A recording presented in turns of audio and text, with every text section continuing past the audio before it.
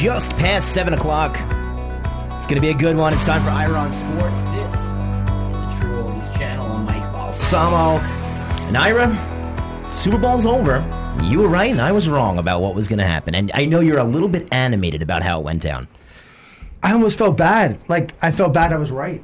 I mean, I think it played out at the end that Jimmy G was horrendous. And I've listened to about 50 people talk about it today, maybe 100, all the stations. And whether it's Kyle Shanahan, the coach at San Francisco, or it's Jimmy G's or the defense's fault. But Jimmy G you have that lead and you can win the game. And his throws were awful. They were high school throws. And that pass to Sanders to win the game at the end was absolutely horrendous. And I just think that Jimmy G played, I think the play calling I give them both. Kyle Shanahan was terrible for a guy that knew what he had to deal with, that knew that he blew a 28-3 lead a couple years ago and was asked question after question, and he does the same thing again. It was absolutely crazy, and we'll talk more about that in just a little while. Two great guests tonight. One of them is going to be Bob Moore. He's been on this show before.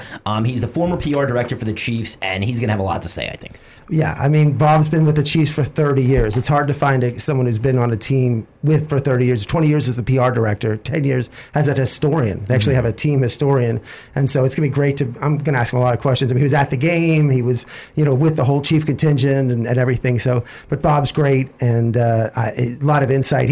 I was texting him earlier today. He was so excited. Yeah. I mean, anybody who's a Chiefs fan today is just on cloud nine. Absolutely, and they deserve it. And then at 7:50, this is a pre-taped interview we did with Pat Williams, and this is going to be we already did it. It's a very good interview. Great interview. Pat was there. We tried to get him on last week because of Kobe Bryant. He actually was a GM at the 76ers when they drafted Kobe's father. Yeah. He was there when Kobe was born. I mean, he had been, so he's got his insight into the whole Kobe Bryant and his development in the NBA. And also we talked about the Magic and his work with some baseball. So Pat Williams is phenomenal. He's great. I mean, anyone who was just tremendous for bringing NBA basketball to Orlando. So we'll catch up with Bob Moore at 7:30, Pat Williams at 7:50.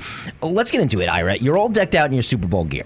And you told me earlier that you think you're going to catch a lot of flack from your friends, but you weren't able to get into the game. Yes, I've been called that I'm now counterfeit, wearing what I'm wearing. But, because when I went to Phoenix, there was this mountain you had to climb. It said I climbed. My friend who sat at the bottom of the mountain and drank beer the whole time I walked up had one of those shirts. I said, how can you wear that? You didn't do that. But yes, I do have but I was outside the stadium for 4 hours walking around the stadium trying to scalp tickets. And we talked about this on the air last week.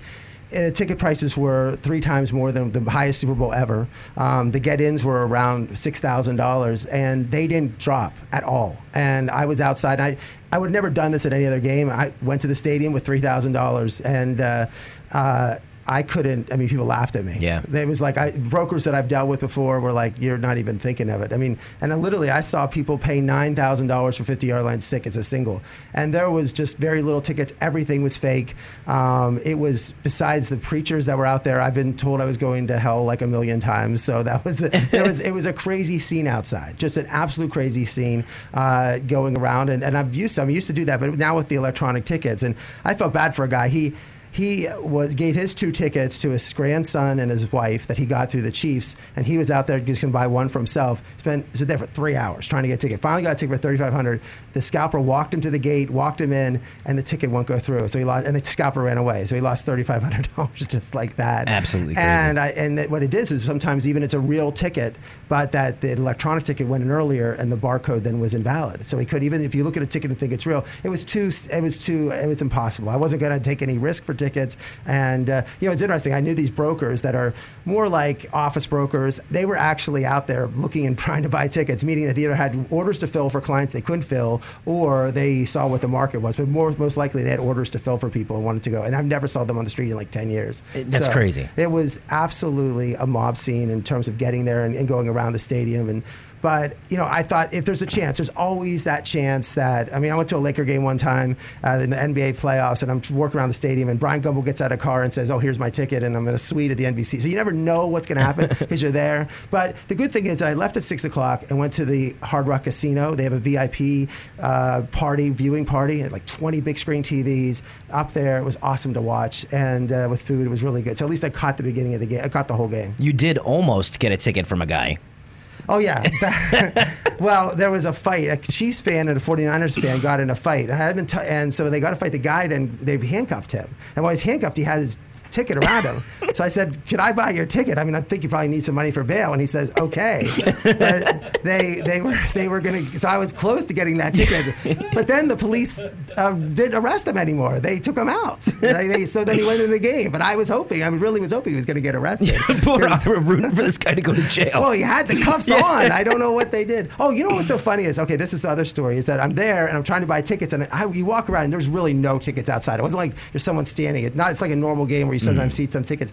So a couple people came to the game in horses. Like they rode a horse, which I don't understand. That's crazy. To the game, and the guy offered to sell me his horse. So, and that was cheaper than the Super Bowl ticket. I could have bought a horse, but I should have taken the horse. I chose not the horse. I wanted to go to the game. You would have looked real good pulling up to the valet at Hard Rock with the horse, Ira. So let's talk about the game. I don't know what to think of it. And I have to agree with you that there's definitely issues with play calling. Kyle Shanahan didn't get the job done once again. Jimmy G missed some big throws. So let's talk about it. I know you're very critical of Jimmy right now. Well, I want to say something. The 49ers had this game won. I think for 3.5 quarters, they coached and played very well. It was a perfect game.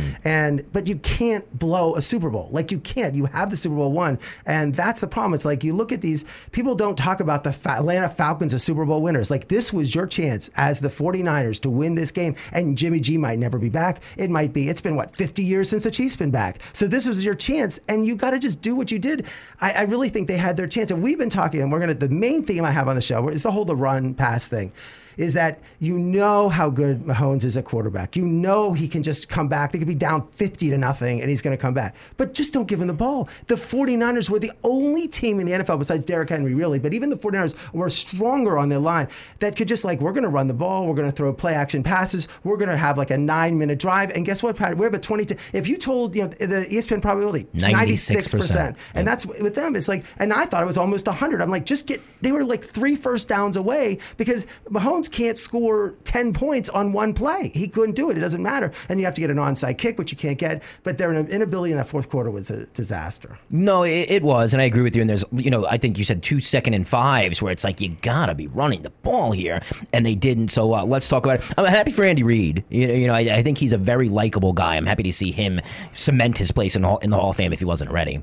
Yeah, I mean, it was great. I mean, the guy's been to 15 of the 20 years in the playoffs. He's been to 2001 through 2004 is in the NFC Championship game. And then last year he loses the AFC Championship game. So he's a playoff performer, just keeps losing in the playoffs. For me, the Steelers beat him all the time, which is great. And the Patriots, I mean, everyone seems to beat him with good play. But he just, this year, but he should have lost this game. Yeah. I mean, it really, again, Shanahan, I really, if you want to say who won and who lost, I know what Kansas City could do. I understood. San Francisco had this game. They could have prevented Kansas City from coming back like that. So let's talk about get into the game here. The first quarter, it was looking good for San Fran early. Well, the Chiefs go 3 and out. I mean, first of all they defer, which you expected. They would defer after winning the kick, the coin toss, and 3 and out. So with 2 incompletions, and that's what they've been. Chiefs, Mahomes kept saying all week. He goes, "I'm going to be great in the first quarter. We're going to not do what we did," but they did exactly what they were slow. And then the Niners. Well, funny thing, the Niners fumbled that punt almost on the first punt when they fumbled it. I'm like, that could have been. But then you saw what the Niners were doing with the Deebo Samuel runs. It's the best running wide receiver in the NFC in the league, and they were utilizing him correctly, and then letting Jimmy G throw passes to Kittles and those things. But on 3rd and 5.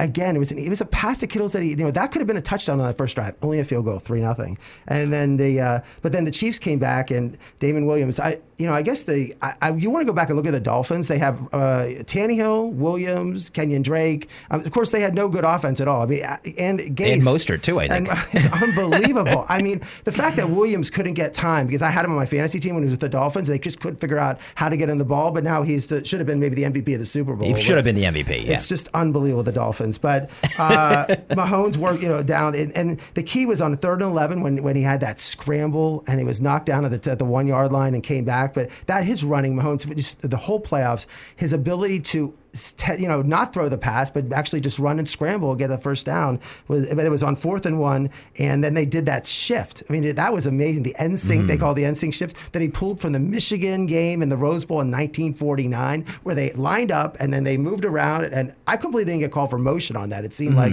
that would have been illegal formation or something. Yeah, but then they ran it in and made it 7-3. But it was like at that point, though, and like, you know what? There was that point of the game, at the beginning of the game, I'm thinking, okay, San Francisco's going to get blown out. Like, I mean, they're down 7-3. You think that Kansas City is going to keep going. But, and then Jimmy G was throw that interception. So I'm like, oh, see, again, Jimmy G with the interception, just like he did. I just was not, sold on that. But, and the Chiefs go down, and they were able to get that field goal to make it 10-3. So now 10-3, Jimmy G looks terrible. Like at that point, I'm like, it's second quarter. I'm like, I don't know. Maybe hopefully I didn't, spend money on this game. And it could be a blowout, like a 41. Because Super Bowls, as we talked about in the past, have been just blowouts. And that looked like it was becoming a blowout.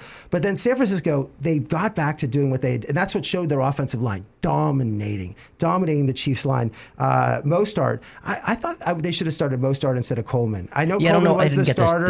I was surprised that he was in there. And Mostert, he's one of the greatest postseasons a running back's ever had. Yes, that Packer game was unbelievable. And not to start him, I think he just runs so hard. And I know Coleman is what they did, and he's more fast and whatever. But I would have said, this is what we're going to do. We're going to have Mostert. And he ran the ball 30 times anyway. Let the guy run the ball. It might have been Shanahan overcoaching. You know what I mean? Trying to make something out of nothing.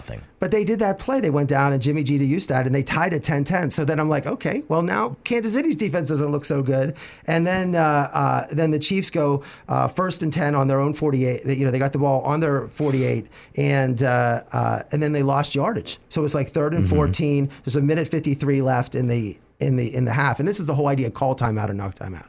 So my point is the score is 10-10. It's a minute 58, and everyone's criticizing Shanahan. I don't know about this. Was a tough call because they would have got it down to like the 1 yard line or 2 yard line. Then they couldn't got out of it. I mean, they were punting from the 50. So I don't know. What do you think in terms of that? It just seemed to me that was a tough decision. I don't think it's as clear that Shanahan was like, because the timeout that he should have called was when the Chiefs had the ball, but he didn't know where the punt was going to be. If he knew he was going to get the ball on the 20-yard line, of course he wouldn't have called timeout. It's 7:17. You're listening to Ira on Sports. This is the True Oldies channel. I'm Mike Balsamo. At 7:30, Bob Moore, the former PR director, current historian of the Kansas City Chiefs, joins us, and then the Orlando Magic founder and longtime GM, Pat Williams, at 7:50. It doesn't really matter what I thought about an Ira. John Lynch is photographed in the booth. Dude, timeout. And the general manager and Kyle Shanahan's boss, the one who can just fire him tomorrow. Absolutely. But they threw it down, and the Kittles, and the other play was the Kittles pass. When Jimmy G threw it down the field to Kittle, and he just, they called the offensive pass interference, but we've seen football. That call I thought everyone thinks it's a great call. So about 50 of the commentators said, that should have been the right call. But we've seen the Kyle Rudolph play. We've seen the push-offs from the tight ends. I don't know. I didn't think it was that clear that was offensive pass interference. And that would have given them a 13-10 lead. But I'm not bashing Shanahan for that decision because he didn't know where he was going to get the ball. If it was going to be down at the 1 yard line, call a timeout. You're not going to run 4 plays, have the Chiefs pin you down at the 1, kick off, and he knew he was getting the ball in the second half. So I don't think it's that clear that I'm not blasting Shanahan for not calling that timeout. So what happened next? The halftime show. Yeah. Did we get that? Yeah.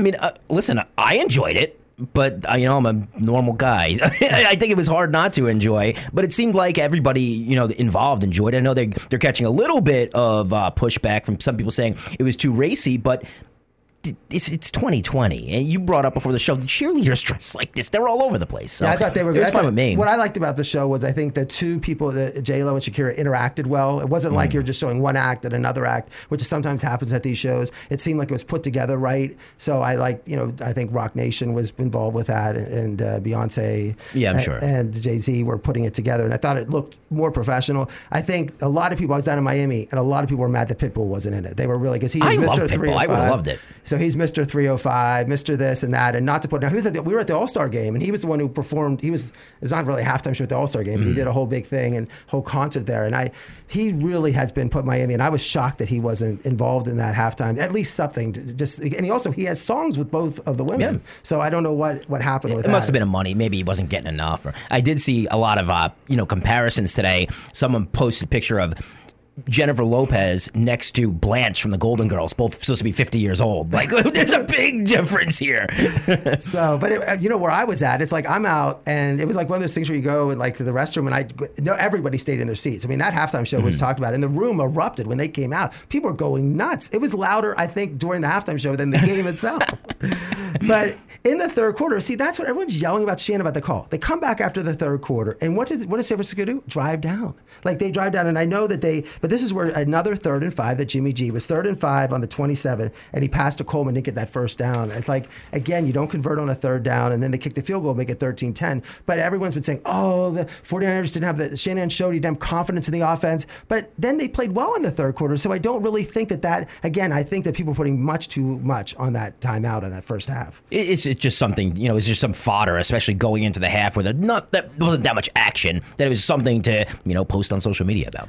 Chiefs come out, and then Mahomes, before he threw the interception, if you notice, he fumbled the ball and lost 7 yards. He looked that something happened in that whole series. He was a mess. He hadn't thrown an interception in 164 passes. He forced the ball to Hill. The pass, it looked like a Jimmy G pass. Like, the weather was perfect there. Like, I don't know what he's thrown in worse conditions. I thought the pass looked terrible. His the thought pattern was off. I don't understand what he threw the ball for, and that was terrible. Niners get the ball, and then they were able to go down and score and make it 20-10. So now they're up 20-10, and you're like, okay, now what's happening with? But you still think Mahomes has come back. He's come back all the time, and at that point, he's only had thrown one pass attempt over 20 yards, and then of course on 3rd and 5 at the 30, Mahomes he scrambled. He scrambled at 6. I thought that was a key play because I think if they could have pinned him back there, I felt they were totally on the ropes. So, and it's like right at the end of the third quarter, and it was like 3rd and 5, and they looked totally discombobulated. And Mahomes again, it's like his second key run of the game, and then they were driving, and then he throws another interception. Yeah. So he throws 2 interceptions in 8 passes. So it's 11:57. San Francisco gets the ball back on their 20-yard line, and this is where I'm starting to criticize because I'm like, this is, if you remember some games. There are 2 playoff games, the Minnesota game and the Green Bay game. They just dominated and just ran it out, and like the other, don't give the team the ball. But remember how about the Dallas Rams game last year in the playoffs in LA when the Rams just didn't give Dallas the ball back? Just like, you're going to have an 8-minute drive. And that's what they could do. Yeah. And they get the ball. Of all teams, yeah. And then they go down there and they were able to get on a third, and they were, in terms of, he ran, they got 2nd and 9 with Mostert for 1 yard, but then he throws incomplete to Deebo Samuel. Like, I'm like, why are you throwing the ball? You're dominating this line, and also your defense might be a little tired. Keep them off the field. Like, let your defense. And he throws it to Deebo Samuel. That was it was terrible. Then they got a motion penalty, made it 3rd and 14, and then he runs. It was just a complete mess in terms of what was going on, in terms of the scrambling. Now I felt on that play, the one call they didn't call was the off. I thought the Chiefs were offsides on the play that they forced Jimmy G out, and I thought they should have called on that. People were talking about whether it was roughed out of bounds, but I thought that was the problem. But then then the Chiefs go down 10 plays, 83 yards. At that point, I'm like, okay, now I think Mahomes has the act together. And then they would get 1st and 15, and he threw it to Hill, bad pass. And then he threw another pass to Hill that was, just incomplete. But that on 3rd and 15, he was able to throw that 40-yard pass down the field. It looks like San Francisco was totally discombobulated on their defense. I mean, they're lucky Hill didn't score a touchdown on that play. I mean, if that ball wasn't so underthrown, that's another thing people talk about. He just threw it up there. If it wasn't underthrown, Hill would have probably ran in for a touchdown. Made it 20-17 with 6:13 to go. But what the mistake was, if they could have got first down, so San Francisco would have ran the ball more. Every first down is worth like 2.5 minutes. 2 hours, 2 minutes, 15 seconds. They could have got it down to 6 and 4. Again, they could have. That should have been, that touchdown that the Chiefs scored should have been on with like 2 minutes to go or something like that. Not with the time. I mean, it was just, that's the play. Then they get the ball back again. Mostert ran for 5 yards with 5:26 left. So it's 5:26 left. Now, again, just run the clock out. Like, you've already had your chance. But again, they throw another pass. I mean, that pass to Kittle was blocked at the line of scrimmage by Chris Jones. I mean, Jimmy G doesn't even step back. He was totally oblivious on the throw. And then he throws that to Bourne, that terrible pass on 3rd down. Like, it was a complete mess. He just was, all his passes were, but he was taking the snap and not even moving and just keeping his feet, the happy feet, not moving around the pocket, not trying to get space, not have any awareness whatsoever. But Shanahan's like, well, people are saying, well, he has to call that play. It's open. But if you know your quarterback can't do that, then give it to Mostert, give it to Coleman, give it to Deebo Samuel, run the ball and win the game. No, I agree with you wholeheartedly. It was interesting calls down the stretch, obviously, and you're right. I mean, if you just run the ball, this wasn't like the Houston game where Kansas City was down 24-0 in the first quarter.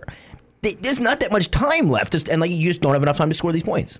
Yeah, and then you shouldn't have. Right, when Kansas gets the ball back, and were you surprised they went down and scored again? Of course not. No. I mean, you knew that 24-20, but you know what? I'm telling you, that Sanders play. So there's 24-20. You just knew it was going to happen. It's almost like I hate to bring wrestling analogies. It's just like they're just waiting for Hulk Hogan to come in the ring and just cause mayhem. You just knew it was going to be like that. But then San Fran on that one play to Sanders when they had the ball on 3rd and 15 and the 3rd and 10 or whatever, and they threw the ball down with a minute 40 to go, and Sanders was wide open, and Jimmy G misses the pass. And I heard some quarterbacks, like I think Phil Simms today, said, "Oh, that's a pass. It's impossible. It's a hard pass." He had 5 yards on him. His contract, 5 years, $137 million. Like 5 years, 130. You got to make that pass. You got to make that. You got to win that game. Now, I don't know if that was winning because Mahomes would have a minute left to come back, but you got to make that pass, and that was terrible. Then he got sacked. I mean, even on the sacks, he looked bad. He didn't give his offensive line a chance. I mean, he just stood there. It was just terrible. Just terrible. Well, it's just one of those things. If you had saw just the stat line and just saw that Patrick Mahomes threw 2 picks, sacked 4 times, they had one big play the entire game, and they won, it just didn't add up to me. Well, Jimmy finished 20-31, 219 yards. And Mahomes had 286 yards, and it was 26 for 42. But, they had 22 carries versus 31 passes. In the previous games against, they had 8 passes and 42 runs. So, I mean, completely. And then they were rushing 75% of the time. So how in the world what happened? And they were up. If, like you said, they were down 30-0, they had to pass. Like, they were passing and they were leading. I just don't know what Shanahan is thinking. And, his interviews I thought were poor. I just don't know how you can recover from 2 games like this. He just blew one Super Bowl and now another Super Bowl. It's funny because you don't want to label people, but this already looks damning on his resume. I mean, you guys got guys like Marty Schottenheimer who were super successful regular season coaches, got fired because they can't win big games, and that was maybe Andy Reid's MO going into this, but Kyle Shanahan now has done that twice. Well, Kansas City ran the ball 29 times. They were trailing in the game. Yeah. So they ran the ball 20 times, San Francisco 22. I look at these numbers, and I look at Mostert not getting the ball, and every time he got it, and the offensive line, San Francisco was just dominating, rushing the ball. Why in the world did you just not keep doing that? On 2nd and 5, I just question on those, the second down passes twice that they did on 2nd down was a mistake. Because also, again, 40 seconds, people have to understand, when you're running the ball, every time you run the ball, at least 40 to 50 seconds because you have to play. So you're just able to eat that clock off. And if you don't give Mahomes the ball, we can't score. Mm-hmm. No, it makes sense to me. Just about 2 or 3 minutes away from Bob Moore, PR director and historian for the Chiefs, joining us. And I'm sure he's going to be about one of the happiest guys we've spoken to in a while. What else you have with the game, Mike? Just in general, that it was, I think what this shows is that Mahomes, he's young. They have a good, Reid's this legendary coach, and he's installed his offense, and his ability to just, I got to give him credit, is that, as we say, we sort of glossed over the fact that he scored those 2 touchdowns, but he did execute. Yeah. And he also showed throughout the playoffs that he's playing poorly, he's able to come back. And that's what Brady's done. How many games has Brady been poor? I mean, people forget to remember when Brady played against Manning. A lot of times Manning had a lead on the game. Brady came back. Just the ability to just make changes, just understand, not press, stay relaxed. And in the moment when all the pressure's there, that's where I give him credit. I'm not taking, I want to say San Francisco blew the game, but I'm giving credit to Mahomes for winning the game when he had to. And San Francisco's defense inability to play. But I felt like you didn't have to give him the ball to win. But Mahomes is a legendary, he's a legendary player now, and it's going to be great to see what the rest of his career is going to be. We already know, barring injury, for the next decade, we're going to see a lot of Patrick Mahomes in Super Bowls and in AFC Championship games, to say the least. The guy, he's amazing, and he's just getting better. He's so young. I mean, yeah, hats off to him. You do have to give him the credit for actually pulling this off. So you didn't get into the game, but that didn't keep you away from Miami, and you pretty much were like a celebrity down there. Well, the way to get in these games is to have the context with the tickets. I had the context with the parties, which is shocking that I had, but I went on Friday night to this Leather and Lace party in Wynwood. These parties are amazing. I mean, they're, first of all, and this party was great, and LL Cool J played in it, and it was fun there. And before the party, went to a restaurant right in that arts district, and I talked to Dennis Rodman for 15 minutes. We had Darren Prince Jr. on their show, his marketing agent. So I went up talked to him, and we're talking about Darren. He's like, talking about that. Rodman was hilarious. Like, he was Really? really funny to talk to. He was great. So, hopefully we'll ever get him on the show. But he goes, so I talked to him for like a couple of minutes, and then I thought we were done talking, so I walked away, and he goes, whoa, whoa, whoa. And then was like, you just dissed Dennis Rodman. And I go, you're going to tell people on the show that you dissed me? And I go, yeah, I'll repeat the story. I thought we were done. And then we ended up talking for 15 more minutes. So he was pretty cool. Like, it was very, very nice. And then you didn't get him booked for the show? No, right there? I did not. Very close, but I tried. But then on Saturday, I went down to the Wheels Up party, which was, you go to these places and it's just, it's beautiful. There's so much food. You could eat constantly, and there's bands playing and events there. Sam Darnold was there. Russell Wilson was there taking pictures, and all these stars walking around. So that was a lot of fun. And then we went to the Gronk party, which Bill Belichick was at, when it would start to pour down rain and everything. And Gronk was taking pictures, $500 for a picture with Gronk. And it was like a line for people paying $500. But it was good. It was nice to be. That was outside. The Gronk party was on the beach, but like inside. But it started to rain for that. So, but it was still like they had a band playing. It was good. But boy, the Saturday night party was tremendous. SLS Hotel. They had DJ Khaled, it was the DJ of that, and then they had Sierra. So I'm watching Sierra, which is Russell Wilson's wife, and I look next to me, and Russell Wilson's standing next to me during the thing, which is pretty cool. And then you had Charlemagne, Diddy, and then Paris Hilton was like the closer DJ was Paris Hilton came up. So it was just so cool to be there, and you see a lot of athletes, and it was just cool to be in that type of atmosphere and see it. And I think Miami. There's nobody that can throw a party like Miami. No. Like the outside, the inside, it was a little cold. Friday night, it rained, so it sort of washed out. But by Saturday night, it was perfect. They had a party there. There was a Maxim party at Fontainebleau. There was all throughout the city there were parties. I don't know if it's the truth, and I wasn't speaking with these people, but there was, you were hearing rumors that like players and celebrities were all like, why isn't it in Miami every year? Like, this is where the Super Bowl should be. It should.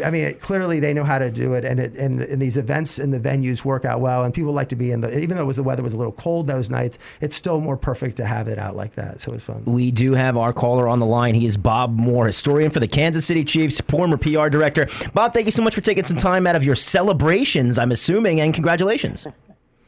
Hey, well, thanks a lot. Yeah, it was very, very celebratory events. That's after hearing you talk about these things that were going on. The one last night, Bob could only make it till about 2:30 in the morning, and I backed out, but it was going long after that. So, and tomorrow we got a parade in Kansas City, so there's a lot of things going on. But yeah, it was a great night, a great day, and a great night in Kansas. So what did the team do after they won? Like, where did they go back to the team hotel? What happened? Like, where was the party at after the victory? Went back to the team hotel, which was at the JW Marriott at Turnberry, and there was a large by invitation, and a lot of people who were sponsors and also fans who had traveled on charters and so forth. And it included a number of musical guests, much as we just mentioned a few minutes ago. Now, I'm not that familiar with some of these guests, like somebody by the name of Flo Rida, yes. Yeah, Flo Rida. So Flo Rida was going wild up there, and then he was following Pitbull. Pitbull was coming on at about 2:30, which meant that Bob Moore was going to be leaving by that time. You did not stay for a Pitbull? I can't believe that. And Bob Moore couldn't stay because he couldn't stay awake, but my wife and daughter were there, so they were up front for a long time. And, they had Andy Reid. I was dancing all night to Pitbull, which I thought was pretty funny if you could think about it. But Flo Rida was up there on stage with the usual people, obviously the quarterback. I think at one point Kelsey was up there as well, and any number of players. Because a lot of the old guys from the past were there. They weren't on stage, but they were there. They'd come down to to support the team, since many of them had been involved in Super Bowl IV, and some of them, of course, had even been there during the darker days of the 70s and 80s when things were not so good, and they were just happy to see things go. So it was a fun night, after all these years, certainly a great night. So you've been for the team for 30 years. I heard that they took everybody that was working anywhere with Kansas City to the game, which is a really nice gesture. Is the stadium still there when you got back? Was Arrowhead there? No one just didn't rob the entire stadium and take it to their backyard? Yeah, no. Everything is pretty much the same. The only problem we're going to have on Wednesday with snow and ice storm, and so let's hope that we can stick around and still have it that time. Don't have to move it, but it's been a tough been a tough winter for Kansas City right now. So being down in Florida where the weather was, people thought it was cool, and you could see our people running around in shorts because we thought it was just pretty outstanding. You guys can have a party with snow and ice. I've been to your game against the Steelers, and it was like an ice storm for that game. Fortunately, the Steelers were able to get a victory there. But Bob, you're the historian for the Chiefs, and for my listeners here in West Palm Beach, a lot of teams missed on Patrick Mahomes. Could you give me? It looks like he's going to be this legend on this team. Tell us about how they drafted him, why they drafted him, what you were hearing when they drafted him. Like, give us a sense of how Patrick Mahomes landed with the Kansas City Chiefs. Well, certainly the quarterback position for the Chiefs has been a blood sport for a long time, given the fact that the team has struggled in finding someone that they could call a franchise quarterback. And during my period there, that's probably the one thing that kept Marty Schottenheimer from advancing into the playoffs and winning. The furthest we got during Marty's era was with Joe Montana, who obviously was at the end of his career. So it was a question in those days, essentially, where were the Chiefs picking? And they really weren't in a position to pick somebody high. In the case of Mahomes, as I understand it, and you have to remember now, a lot of people are taking credit for Patrick Mahomes. One is never sure. Well, this guy saw him, he liked him too. And but, someone had to pull the trigger when it came to picking him, and obviously that would have been a combination of John Dorsey, who was general manager at the time, and Andy Reid. Brett Veach apparently was a guy who got up on the table to a number of times. Brett's now the current general manager with the team. So, when you take a quarterback from Texas Tech, they haven't had the greatest success coming into the pros, but in this particular case, obviously this guy's made the exception. I mean, the one thing that's changed for the Kansas City Chiefs in terms of what we've been able to accomplish in this past year, and actually the year before, was that position. I mean, there's no question that he's made the difference, and he gives you hope where, say, in the past, you're going to have to overcome a lot of things. And then Andy Reid. I mean, you have some, you talked about Marty Schottenheimer not being able to get over the hump in terms of making it to the Super Bowl. Let's talk about the decision to bring in Andy Reid and really what Andy Reid has done to the franchise in terms of even before winning the Super Bowl, but what's he meant to this franchise. Well, you really hit on it right there, because that's the one unknown story. The story you haven't talked about, the condition of the franchise before Andy Reid got there. It went through some particularly low periods. A couple of years there where the franchise was in deep despair based on record and a couple of incidents. The player who committed suicide in the parking lot. Real dark period. It just so happened that when those changes took place, Andy Reid was available by the fact that he was out as a Philadelphia Eagles coach. So you can imagine the great good fortune that Clark Hunt was able to get a guy with the quality of the resume that Andy Reid had and get him at that particular point and didn't miss a beat. So if you remember, the team immediately began to have success when Andy came. So it wasn't as if the quarterback certainly took us over the hump, but prior to that, Alex Smith had very good success in Kansas City in the playoffs. And even though we lost, in some of the later rounds to get to a championship game, Andy Reid is the one who took us from a real bad period to where we had some success. There's no question, Andy Reid is the major difference, and then comes the quarterback. So, and one of the things they're questioning in terms of Patrick Mahomes is, okay, now we have to give him $40 million to be the quarterback. There won't be money left over for the rest of the team. How do you think the team's certainly going to sign Patrick Mahomes and pay him whatever he wants, but do you expect there might be a little hometown discount so we can do something like Brady did and bring in and have this great dynasty? Do you see something like that happening, or do you think the team will be able to build around him even at the $40 million number? Well, I don't know what the number is going to be. As far as dynasty is concerned, I think that's foolish talk. I hear that every year about teams, and that's a very rare occasion where you have a dynasty. I think the closest thing would be obviously the Patriots, and that had to do with their quarterback and also their head coach. Because if you remember last year's Super Bowl winner, the Patriots really won that game on defense. So at this particular point, I think keeping the major portion of the team together would be something that they would need to do. He added some features on defense, which was the biggest turnaround in the franchise's improvement this year from what it had been last year. So I have no idea. No question in the free agent era, you can't keep everybody, but I think there are some there that the team would hold of, and I think you see them last year and also this year. We're talking to Bob Moore, the former PR director of the Chiefs for 20 years, and he's now the team historian. And I guess being the team historian, I mean, what I was shocked with, and I'm at the Super Bowl and walking around, is, I mean, the Chiefs fans, the pride of their team, first of all, they're very knowledgeable. And I like how the franchise likes to, they celebrate their past. They celebrate the great players that played on that team. And I think that's something special. You don't see that. I mean, you might think you expect that because some of the great franchises have that, but not to the extent that the Chiefs do. I mean, you're only one of, I think, 6 team historians in the NFL, but talk about what the Chiefs' pride is. And also the referencing the current players. I saw Tyreek Hill talk about, the other wide receivers that had been Chiefs before. I mean, it seems like it is important to know the Chiefs do have this certain pride of being a Chief. I think there's no doubt about that, and that dates all the way back to the fact that the founder of the franchise, and actually the founder of an entire professional football league, is Lamar Hunt. I mean, when you have an owner, in this case a family, made its beginnings back to more or less a pioneer in the development of the game, you're probably going to be a little bit more appreciative of history than you would, say, someone who just got involved in wanting to own a franchise. I mean, Lamar was very, very cognizant.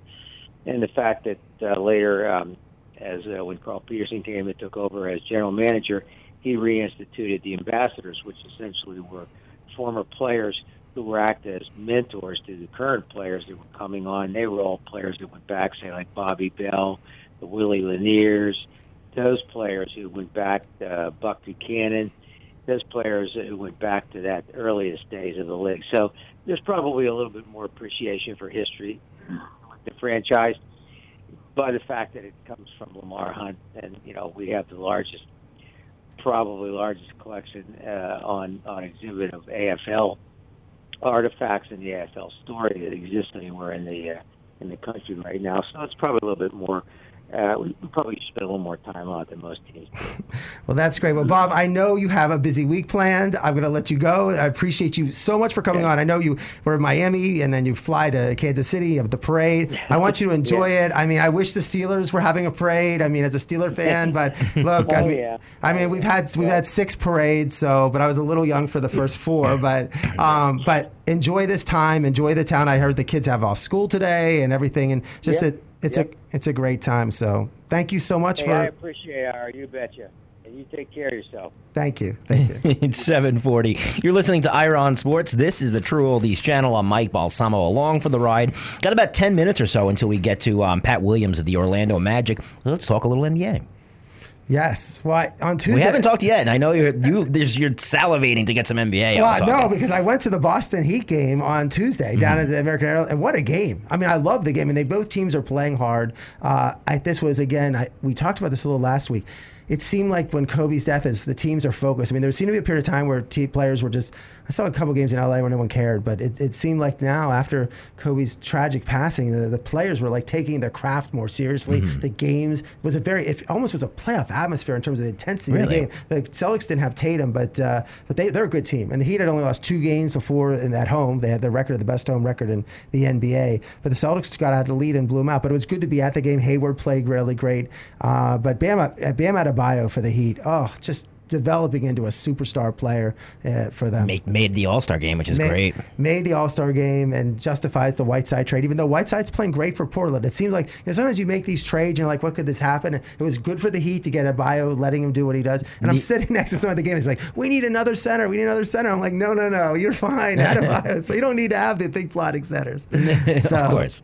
But that was good. But no, for the Heat, they're positioned great for the playoffs. They're playing well this year, and I'm going to certainly catch some more games the rest of the year. Yeah, it'd be cool to have a home playoff series, which it's, obviously if the season ended today, that would happen. But it's going to be teams like Boston that we've got to beat, and, obviously didn't get the result last week. They're fun. They're popular. I'm going to tell you something. The Duncan Robinson, Tyler Hero, Kendrick Nunn, these are all, Hero was drafted high. Duncan Robinson wasn't drafted from Michigan. Nunn wasn't drafted at all. Yeah. And they really have this, they play hard. I mean, now you bring Jimmy Butler, who's just a perfect fit for this team because he plays so hard. And there's everything about it. It's a fun team to root for. And they have the crazy Miami Vice uniforms now. Definitely there's that excitement back. And people thought when Dwayne Wade left, it's like, what was going to happen in the arena? What was going to be the vibe and stuff? And it's fantastic. It's funny how, I was looking at this team the last 2 years, and, I've become a de facto Heat fan, partly because the Knicks are just the worst run franchise in sports.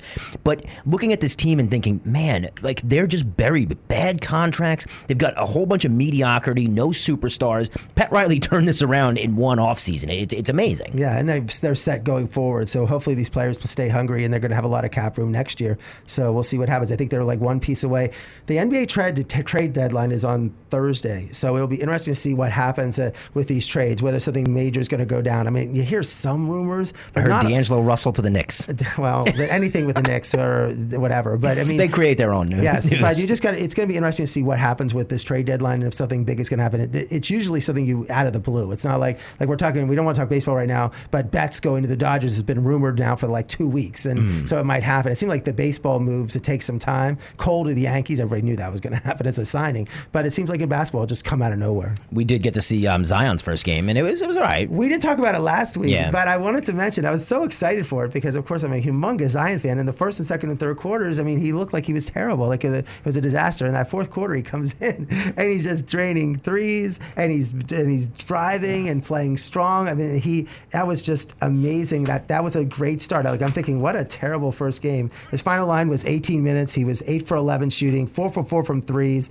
He had 7 rebounds, 3 assists. And I like the fact, the key thing for Zion is Lonzo Ball. I know that sounds crazy, but Lonzo likes to pass it to him. And Lonzo understands to pass it to him, whereas R.J. Barrett, when he's at Duke, didn't want to pass the ball to him. So the point is that Lonzo had his assist numbers are like 10 or 11, 12. And now Zion's been playing great. He's only averaging about, he's played like 18 minutes, 21 minutes, 27, 30, and 29. So he's been in the high 20s, but he's averaging almost 20 points a game, 8 rebounds a game, and looks fantastic. I mean, I was nervous after that first 3 quarters. I was like, what's going on? Yeah. Like, this is not the Zion from college, and now he's back to being Zion. I'm sure there was plenty of pressure with Ja Morant, who's been everything you could hope for in the number 2 pick. He's like, oh man, I got to go out here and do something special. Yeah, I mean, it's like, well, we're going to get in the standings, but it was the Pelicans are knocking at the door to try to get a playoffs. I'm sure the league would just love to get Zion for the playoffs. Absolutely. Yes. National TV every night. What are those standings before we get to tennis? Yeah, well, just real quick is that I just want to go over the East a little bit. I mean, Milwaukee is so far ahead. They're playing great. Giannis is just dominating. Middleton, people say, they're only Giannis. Middleton just had 50 points the other night. He's a great player, too. Toronto, everyone said, Kawhi left, they're going to be terrible. Siakam is just a tremendous all-star. Van Exel has been playing great. Kyle Lowry plays well. I mean, they're positioned to, any of these teams, they're positioned to beat Milwaukee. Boston, I saw them play. Boston and Miami, both playing great. But they're still, they're 6, 7, 8 games back, so they're all bunched in there. Indiana is like 11 back, but they just got Oladipo back. They're playing better. They're another team. Like, if Indiana made it to the finals, I wouldn't be shocked. Like, that's a team that wouldn't. And then Philadelphia is just a mess. Like, I think that they get up for the big games against the Lakers and win, but then they go lose. So they don't seem with Simmons and Embiid. I don't think they're going to be sold for the postseason because I don't think Embiid can play an entire series. And I think these teams play a lot harder like these teams. Brett Brown is going to be out of his job by the end of the year. But Brooklyn, then you get to the 7th and 8th seeds, Brooklyn and Orlando, and they're one. Brooklyn is 21 and 27. Orlando is 21 and 28. And then really the rest of the league isn't really trying at all. Chicago, everyone's injured on the team. Washington is a disaster besides Beal. Detroit is trying to trade everyone. And so that's where you're going to see the trades is from the Chicago's, the Washingtons, Detroit's, New York, Cleveland, Atlanta. See some of these trades and these teams make moves. So that's why I want to talk about the East, because they really have 6 teams that are going to make that are very good teams, and the rest are horrendous. I mean, and it might not even be a playoff race because the difference between Orlando and Chicago is so great. We had Pat Williams on talking about that. Yeah, and we will get to Pat Williams in just about 3 minutes or so here on Iron Sports. Real quick, Australian Open. Ira, I know you were staying up late for this. Yes, or getting up hard. early. It was hard, and I'm telling you, Federer had these great matches. He beat Millman in like 5 sets, and then he went against Tennys Sandgren, who's greatest name in the world, but he's ranked 100 in the world from Tennessee, who had 8 match points against Federer, and Federer was able to get into this semis against Djokovic, and Djokovic, he was up like 4-1, 40 love, and blew that first game, the first thing 7-6, and then he lost 6-4, 6-3. Djokovic was able to close him out, and but it was fun. It might be the last time. You never know. Federer's 38, Djokovic's 32. Could that be the last time? And then Thiem, who we talked about from Austria, number 5 in the world, he beat Nadal in the quarterfinals in 7-6, 7-6, 4-6, 7-6. You remember, Thiem's the one who just lost to Nadal in the U.S. Open, who just lost to Nadal in the French Open last year, and Nadal was playing great, but Thiem beat him, and then he beat Sasha Zverev, who I criticize, the guy from Russia, all the time because he doesn't do well in the Grand Slams, but he wins all these tournaments that no one cares about, and he's number 7 in the world based upon that. But he actually played Thiem really well, and he made it to the semifinals. Thiem goes to the finals, and then against Djokovic, it was hard. It was the night before the night. It's like, I want to watch this match, but I also want to go to the Super Bowl and not be totally dead tired. So I got back from the parties, watched the first set, saw Djokovic go up 6-4, and I'm like, okay, he's going to cruise along. Then, of course, he loses the next 2 sets. Then I wake up and I watch the final 2, and he was able to close Thiem out. And it was so now Djokovic's at 17 majors, Nadal's at 19, and Federer's at 20. So Djokovic, everyone is now thinking he's playing perfect, he's playing great. He could end up being the greatest player of all time, and it's just exciting to watch this. I just love that in terms of what's going on and of those things. What happened to our girl Coco Gauff? Well, you know what? She had a big win. She played well and beat Venus, beat Osaka, and she lost to Sophia Kenin. And no one talks about Sophia Kenin. I saw Sophia Kenin in the U.S. Open. She plays on like the 8th court. There's maybe like 200 people watching her. Coco Gauff is lined up. But Sophia, she's been American her whole life. People think she's Russian. She's lived here since she's been like a few days old. And she's been a prodigy. She's 21 years old. And she ranked 21 in the world, but she beat she beat Pliskova. I watched her when she won, but she was able to get to the finals. And Muguruza beat Halep to get to the finals, and she won that. So it was a good win for Americans in terms of the rest of the Americans did terrible. I mean, the players I talk about, Madison Keys, Taylor Townsend, Daniel Collins, Sloane Stephens, they did bad. Serena lost to Quinn Wang in 3 sets, who she beat in New York in 45 minutes. So the American women did not play well, but then there's just so many of them that you're just waiting for someone to have consistency. And I like to see Sophia, but she plays very hard. She's very intense on the court. She's not smiling. She's not happy. Off the court, she's fun, but you hear her in her interviews. But on the court, she's just really intense. And she's 20. We're going to be interested to see what she does for the rest of the year. Ira, where are you headed this week? I don't know. We'll have to see. I think I'm not. We're not. We'll have to check. This has been a difficult one. Ira, before we get to Pat Williams, I want to run back on just who he is once again. Pat was the general manager of the Sixers for a dozen years when they had Joe Bryant and drafted Joe Bryant, who was Kobe's father. And so he said he was going to talk on the interview about how he saw Kobe when he was a couple years old playing basketball on the court. Kobe used to go to all the games. So then then also he was came to the Magic and been involved in the NBA. And I've heard him on the interviews. I've heard him on the radio before. He is such a historian of the game, and he's so passionate about basketball. And people, I remember he fought to get the Magic the team. People thought Orlando's never going to get an NBA team. Like, we're never going to put an NBA team in Orlando. But his passion and his enthusiasm got that team there. So I'm just glad we got him on our show. It's our first time we had him on, and I'm excited for everyone to hear the interview. Let's do that now. We'll catch up next Monday night. Iron Sports. We have Pat Williams, who was the former general manager of the Philadelphia 76ers and the founder of the Orlando Magic. Thanks for bringing basketball to Florida. But Pat, I brought you on because I know you were very close to Kobe Bryant, his family, and with his tragic passing. If you could just give some thoughts about your feelings about it and your experiences with Kobe. Well, we go way back, Ira, with his father in 1975. That was the summer when we drafted Darryl Dawkins and Lloyd Free. We signed George McGinnis as a ABA player who came to us, and then the Warriors drafted Joe Bryant, Jelly Bean Bryant, that was his nickname, on the first round. However, they lost their rights to him when they failed to properly tender him the contract. So he became a free agent. He lived in Philadelphia, and we jumped on it and we signed him. And that's how he got to Philadelphia. He was there with us for 4 years. I can remember vividly when Kobe was born. In 1978, he and his wife Pam were expecting, and Kobe came. The night before, they were eating dinner at a Kobe steakhouse. They didn't have a name for this little boy yet, and so they thought, well, let's just call him Kobe in honor of our dinner here. And that's what happened. That's how he became Kobe Bryant. I can remember him as an infant coming to the games in the arms usually of his grandparents, who were big fans. And that was how we first met Kobe Bryant. And a year later, in 1979, we traded Joe Bryant to San Diego for a future first-round pick. And he played there for a while. Then he ended up going to Houston before a 7-year run in Italy. Kobe was 5 when his dad moved to Italy. He was 12 when they came back to the States.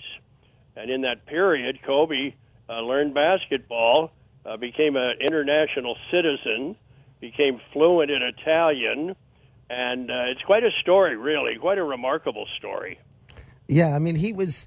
I heard, I read about in terms of during the summers, even though he was living in Italy, in the summers he would come back and play in the Philadelphia Summer Leagues and was becoming popular in Philadelphia as this legend, even though he was living in Italy during that period of time. Well, he never lost his roots in Philly. That's where his dad was from. That's where his mother was from. That's where he was born. And he traveled to San Diego and then Houston, and then overseas to Italy because of his dad's basketball journeys. But his heart really remained in Philadelphia. He ended up going to high school in Philadelphia, Lower Merion High School in Ardmore, PA, at a public school in the suburbs of Philadelphia. And, of course, his accomplishments there were legendary. He just became a great Philadelphia legend as far as high school basketball was concerned, and could have gone to any college in the country, I'm sure, but his heart was set on becoming a pro. And back in that period, high school kids could still come out after their senior year in high school. That has since changed, where they have to at least go to college for 1 year. But Kobe came right out, 13th pick. Today, he would have been the first pick, but back then in that period, high school kids were still kind of suspect, and a lot of teams were leery or wary or opposed in principle to drafting high school kids. That's how he came down to the 13th pick, and that was the Charlotte pick. The Lakers wanted him, and they gave up their center, Vlade Divac, for that pick, and that's how Kobe ended up in L.A. And you were at the Magic at the time, and some people thought they were making that trade to get rid of Divac's salary to some extent. I mean, the question is, are they getting Kobe or getting rid of the salary so that they could then sign Shaq? So, I mean, at that time, they were, to pair Shaq and Kobe together, but people had no idea how good Kobe was going to be, but everybody knew who Shaq was. And you were with the Magic at the time. Well, it was all part of Jerry West's master plan, probably his finest hour as a basketball executive. He moved his center knowing that he had a chance to bring Shaq aboard as a free agent and would no longer have any need for Divac. And Jerry saw something in this 17-year-old kid that really struck a chord with him. And so he took Kobe there. And as it turns out, Shaq and Kobe were quite a remarkable duo. They won 3 straight titles. Probably could have won more if they'd stayed together longer. But they brought incredible success to the Laker franchise. And then in 2009, actually, the Magic had an improbable run to the finals with Dwight Howard. The Magic played the Lakers in the finals. That was probably the at that period of time, one of the best teams in terms of the Lakers I had playing tremendous basketball. But that finals was just ironic that the Magic were playing the Lakers and they were involved in that big trade. This was strictly Kobe's team now. Yeah. They had picked up Paul Gasol. They had some nice pieces. But Kobe was at the very, very peak of his career at this point. He was just a phenomenal player and loved having that full responsibility for the team. Liked the fact that it was Kobe's team. And I remember that finals vividly. We gave him a good tussle. Had a chance to win Game 1 in L.A. Had a terrific chance. And we were in a couple of those games, but couldn't quite pull it off. And then it was interesting about how Kobe, who was such a star in the players, it's singular, the Mamba mentality. But now we remember Kobe more as this mentor and how he was texting, it seemed like almost every single player of the league and motivating them. And when did Kobe make that transition in terms of being just this singular, Kobe, myself, the Mamba mentality for myself, to being the mentor, it seemed like, for the entire NBA? Well, I think it began as he began to age. I think he realized that there was a great fulfillment, a great satisfaction in having an impact on younger players. I think he truly enjoyed that. I think he was a teacher at heart and really enjoyed transferring his experiences and his knowledge to this next generation coming along. And he continued to do that in the 4 years since he retired. I think he was in touch with many players still in the league. He loved working with young players, including his daughter's team. He had a great love for women's basketball. He was really absorbed with that, probably through the impact of his 13-year-old daughter, who loved basketball and looked like she had a tremendous future. So Kobe got caught up in the women's game. But I think, as I said, he enjoyed passing on his knowledge. He enjoyed his role as a life coach, as a sage, as a mentor. I think that was really a big part of his life. Yeah, and in terms of, we're talking to Pat Williams, who was the founder of the Orlando Magic and former general manager of the Sixers, about Kobe Bryant. Pat, the Magic this year sort of almost have that Mamba mentality, playing tough. I mean, a lot of people had wrote them off, and you got to be happy that they're still battling for that 8th playoff spot. And the team is, I've seen them play about 3-4 times this year, and just they're playing hard, they're playing tough, and just impressed with how the Magic are hanging in there this year. Well, they are, and we've had a really tough injury to one of our best players, Jonathan Isaac. He has been out for a while now and looks like he'll be out further, and that's really been a blow to us.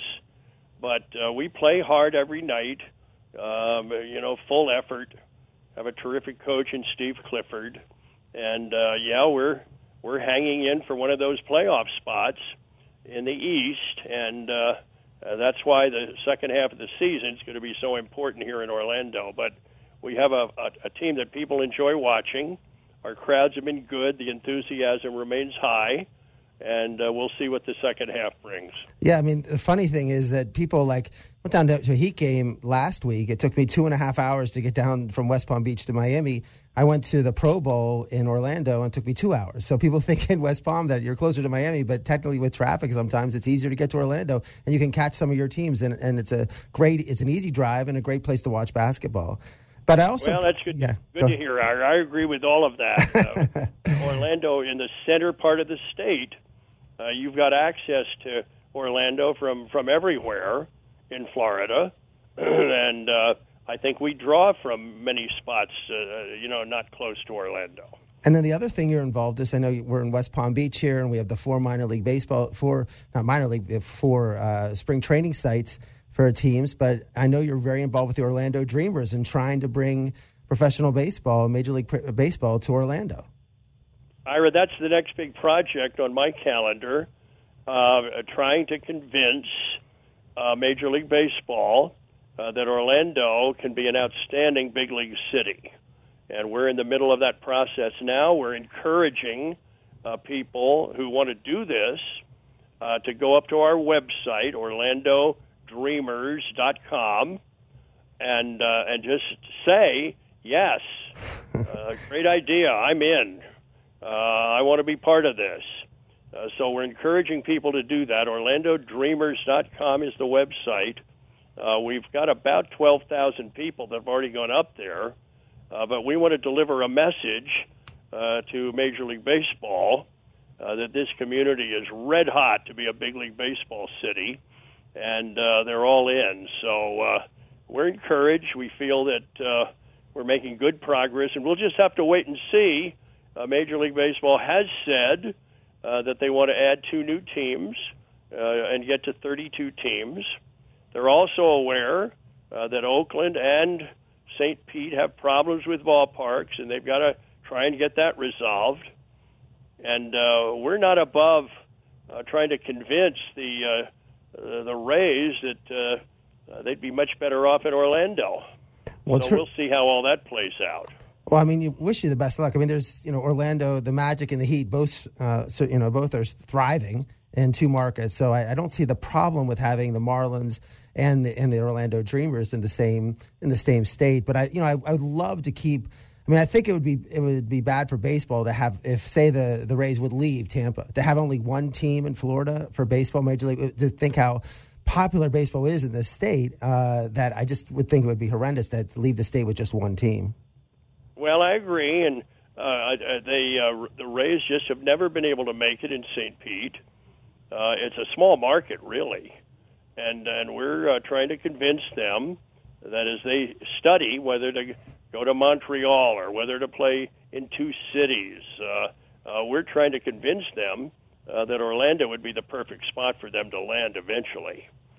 Well, Pat, I want to thank you a lot. I know you're very busy and working with the Dreamers and your motivational speaking, and I really appreciate you coming on Iron Sports, 95.9, 106.9, and everybody go to the Orlando. Say that website again, because I haven't done it. I promise to do it right when we're done with the show, to go on the website and to support the Dreamers. OrlandoDreamers.com, Ira. Thanks for going up there, and you'll learn some things, and you get to register and simply say, yeah, count on me. I want to do this. I think it's a great idea. I want to be part of the Dreamers. So that's really the message here. Well, you brought basketball to Orlando when people thought it was never going to happen. So if anyone could do it, you can, Pat. So I appreciate you coming on Iron Sports and talk about Kobe and the Magic and the Dreamers. And thank you very much. All the best to you. Thanks, Ira. Bye-bye. Bye.